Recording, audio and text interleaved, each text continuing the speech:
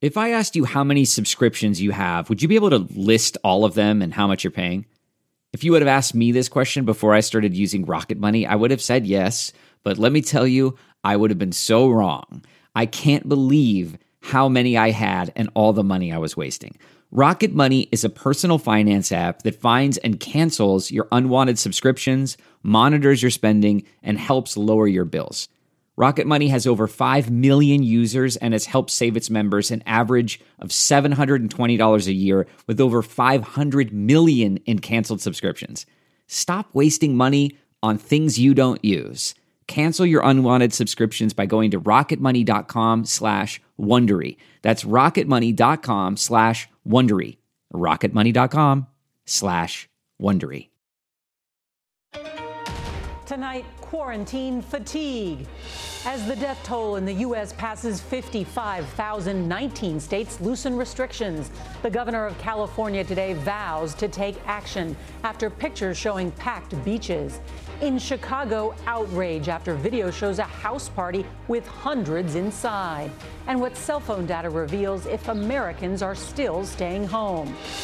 Ramping up testing. 3 months into the crisis, the president unveils what he's calling a blueprint for nationwide testing, and why President Trump is suggesting some schools open this academic year.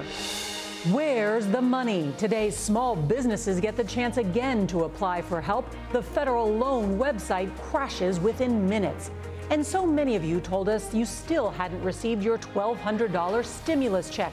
Tonight, your stories, plus the online tracker that tells you if that check is on the way.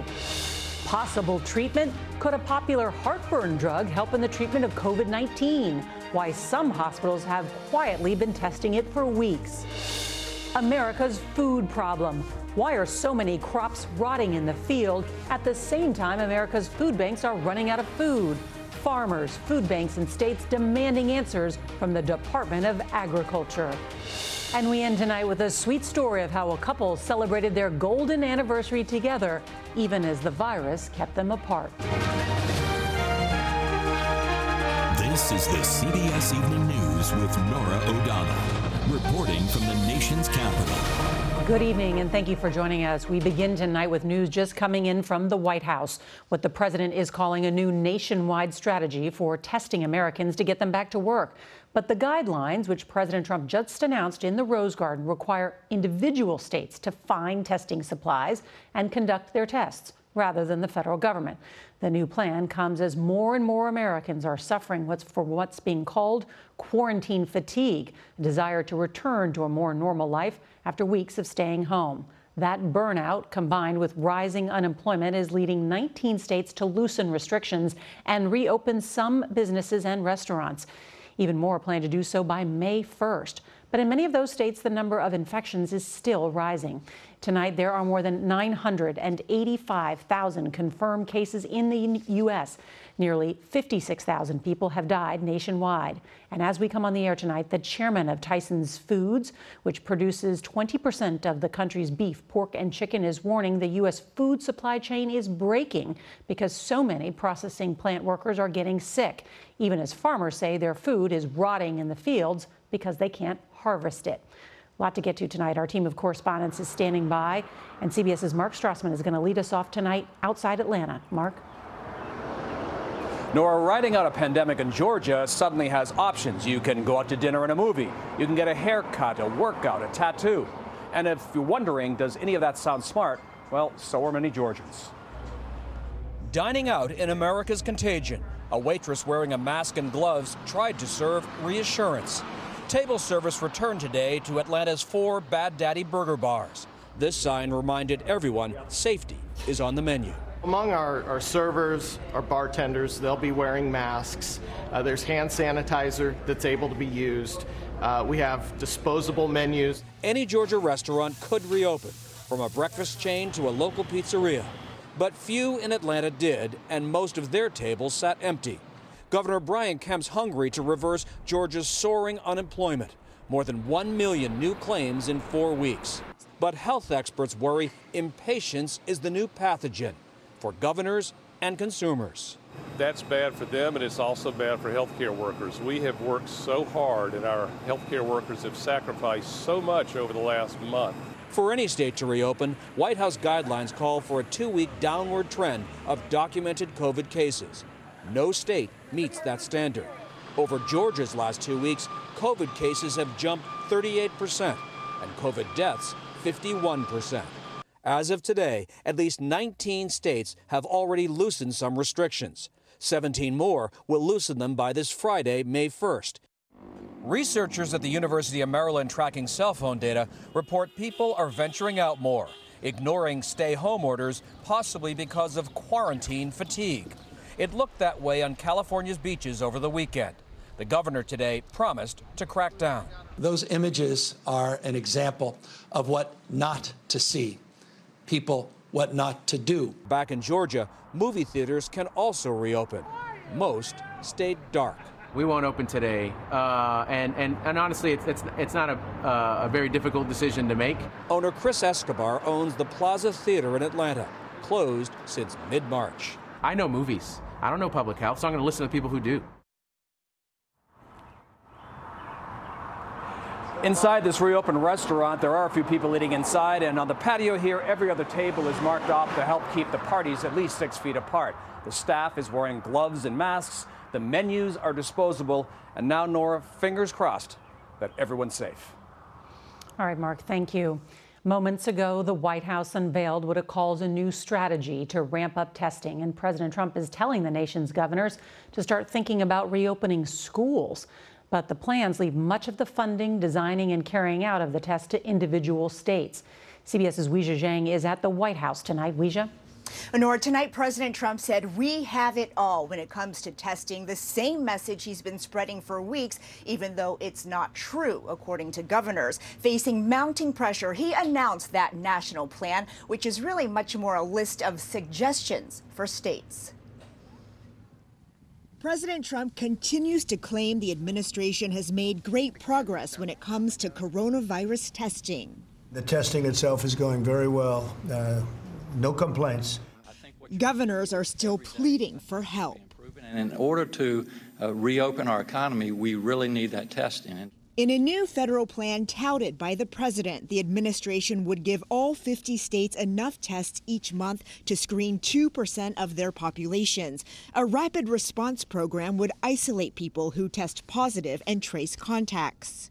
We are continuing to rapidly expand our capacity and confident that we have enough testing to begin reopening and the reopening process. We want to get our country open, and the testing is not going to be a problem at all. But this new plan does not provide specifics about the supply chain or a roadmap for growing testing capacity, and the burden remains largely on the states. There are lots and lots of people out there who do not know that they have coronavirus because they haven't been tested. Executives from CVS and Walgreens who met with the president today said they'd open up testing sites at thousands of stores across the U.S. And on a call with governors, the president reportedly told them to consider reopening schools, but most are closed, many through the end of the academic year. President Trump said again tonight that he wants the schools to reopen quickly but safely because it's good for the young people. But the White House's own guidelines say states should wait to do that until they see a downward trend of cases for 28 days straight. And Nora, they're just not there yet. All right, Weijia, thank you so much. Antibodies can give a better picture of just how many people have been exposed to the coronavirus, even if they never had symptoms. But there are more than 100 unproven antibody tests on the market, and we still don't know what level of immunity coronavirus antibodies give you. It's an important story we've been following closely, and CBS's Mola Lenghi reports tonight from New York City. Finding out who has been exposed to the coronavirus is key to reopening the country. But there are still some uncertainties. The WHO says there's no guarantee of immunity after infection. But here in the U.S., medical experts overwhelmingly agree that the antibodies that remain give some level of protection. CBS News medical contributor Dr. David Agus. So the tests that we have now on the market don't tell you individually whether you have the neutralizing antibodies, whether you have the antibodies that can prevent you from getting an infection again. Of the more than 160 antibody tests flooding the market, the FDA has only given emergency authorization to 8. Bioengineer Patrick Hsu and his colleagues set out to see how many of those tests are accurate. Results so far are mixed. And how would you characterize this? There are definitely some that are better than others. We see out of the 10 that we tested, I think 3 that after 3 weeks were 90% positive. The Feinstein Institute at Northwell Health is testing the acid reflux medication Pepcid, also known as famotidine, to see if it blocks the virus from replicating. We don't know if taking famotidine causes more harm than good. We will be studying hundreds of patients who are hospitalized receiving intravenous famotidine. Researchers are currently studying whether that acid reflux medication can be used to treat the virus. Right now, there's no indication that it can. Still, of course, doctors warn in the potential dangers of misusing medications, over-the-counter or prescription. Bottom line, if you have a question about what to take and when to take it, ask your doctor. Nora? Thank you, Mola. And today, thousands of small businesses hoping for loans endured more delays and frustration. The website crashed for a short time. This comes as Americans are asking, where's my check? As of last week, about 90 million Americans have received their $1,200 stimulus check. That leaves about 60 million who haven't. We know this is a big issue for many of you. In your text to me over the last week, we heard a lot of you are still waiting. So we asked CBS's Janet Shamlian to look into it. Jessa Lewis is a self-employed single mom, still waiting on both unemployment and stimulus money. It is definitely getting frustrating, and as each day goes by, it gets more stressful. She's about to be 3 months behind on rent, can barely afford groceries, and is trying to sell a piece of art she loves to raise cash. So what percentage of your income are you making right now? Nothing in weeks. The reason millions like Lewis are still waiting include a change of address or bank account since their last tax filing, payments going to the wrong account, or a delay for those who failed to file taxes. Customers can track the federal money from the Get My Payment tool on the IRS website. By entering your Social Security number and address, you can find out when to expect payment and add direct deposit information. We put our heart and soul into this business, and finally we feel like we're starting to see the rainbow, and then this happens. Robin, who owns a Houston area donut shop with 5 employees, is also waiting. But money from the Paycheck Protection Program to help businesses ran out before she could get any. I feel like we've gone through so much. We put our life savings into this place. For small businesses like Robin's Donut Shop, it will be an anxious wait. The $310 billion may be gone quickly, even within a week. Nora? Janet, thank you. And we wanted to do that story because we heard from many of you about those missing checks, and I want to continue to hear from you. Text me. You can share stories that interest you.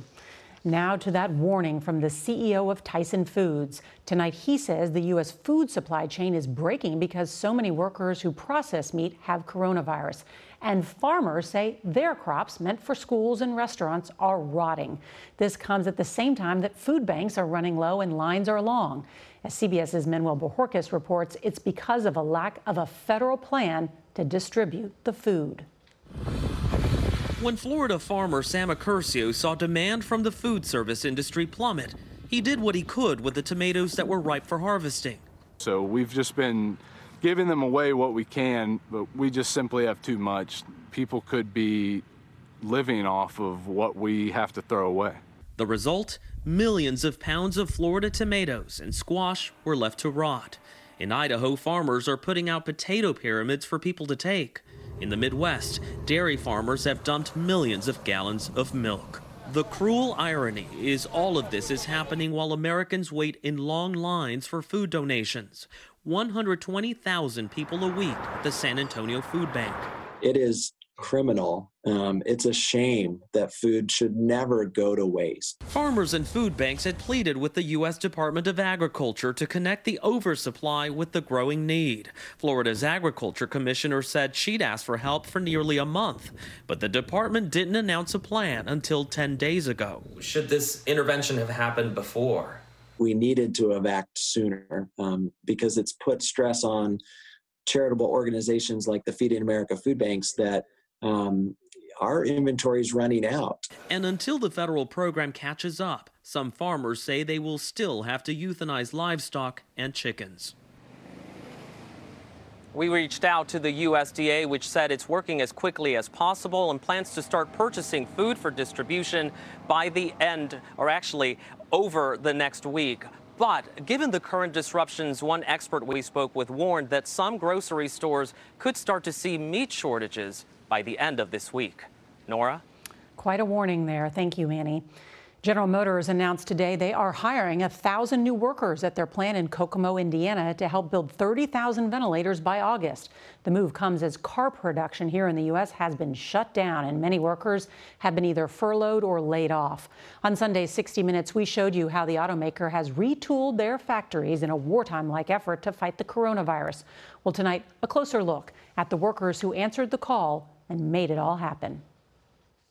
I was on indefinite layoff. Like so many in the auto industry, GM's Michaeline Lynch knows what it's like to suddenly be out of work. There's a lot of people that are hurting out there that don't have jobs. Yep. Yeah, there is. I mean, this isn't my first layoff from General Motors, so I know how it feels to not know whether you're going to have another job. So when they made this call and I could come back, it was just wonderful. When GM's Tracy Streeter got the call, he told his wife, who works as a nurse. I have a 16-year-old son, and she's like, Trail, your dad's going to make history. Has your wife ever been so proud of you? She reminds me every day. For Tracy, his new job is personal. His sister was recently hospitalized after a severe asthma attack. She was on the ventilator for a couple weeks, and it was keeping her alive. I'm building the very thing that saved my sister's life. It kind of puts that in a sense, it makes it surreal. All the workers we spoke with were driven by one thing: purpose. This is probably the greatest thing I've done in the 25 years that I've been working in General Motors. Billy Pagan communicates daily with his 15-year-old daughter via Snapchat. I think that my daughter looks up for me. I know that when she sees me doing something like this, that there's a little extra, right? Little extra pride that she has knowing that I'm doing this. And that sense of pride and purpose is what made putting off retirement for GM's George Vandemeyer worth it. You know, some have even compared this to the efforts that the automakers made in World War II. You know, I haven't been through a war that we had, and that's how I feel. I feel like this is a wartime, and this whole group is coming together and just making sure that, in fact, we're going to get these ventilators done. We're going to get them out to the people that need them. We have posters all over this place, and it says everything we're doing here is to save another person's life. Makes you wonder if we need a resurgence of American manufacturing. Great workers. Tonight, North Korea's state media is trying to tamp down reports that leader Kim Jong-un is gravely ill or has died. As proof of life, the North is offering letters it claims Kim has written in recent days, including one to the president of South Africa. South Korean officials believe Kim is alive and well and staying in a resort town in the north, though he hasn't been seen in public in weeks. And now to this heartwarming story. Mabel Franks has fought cancer for 2 of her 3 years. But now the Minnesota girl has reason to celebrate with the help of a lot of loving friends. Mabel was diagnosed with leukemia at 14 months. Sunday was her last chemotherapy treatment, and her community showed up in force, parading around her cul-de-sac, letting Mabel know how special she is. COVID-19 could not keep a loving couple from celebrating their golden anniversary. Here's CBS's Jonathan Vigliotti. Are you ready to call Tony? 78-year-old Harry Pugh dressed up for the occasion. Look at you with your glasses on and tie on.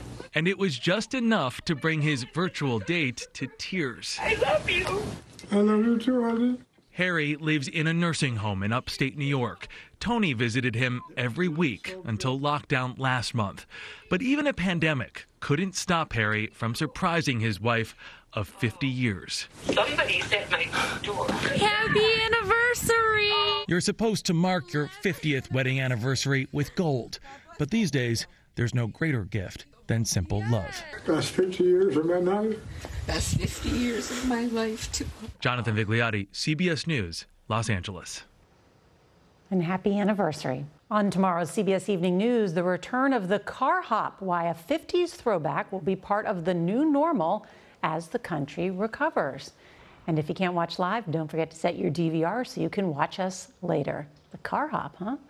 And that's tonight's CBS Evening News. I'm Norah O'Donnell in Washington. We'll see you right back here tomorrow. Stay safe and good night.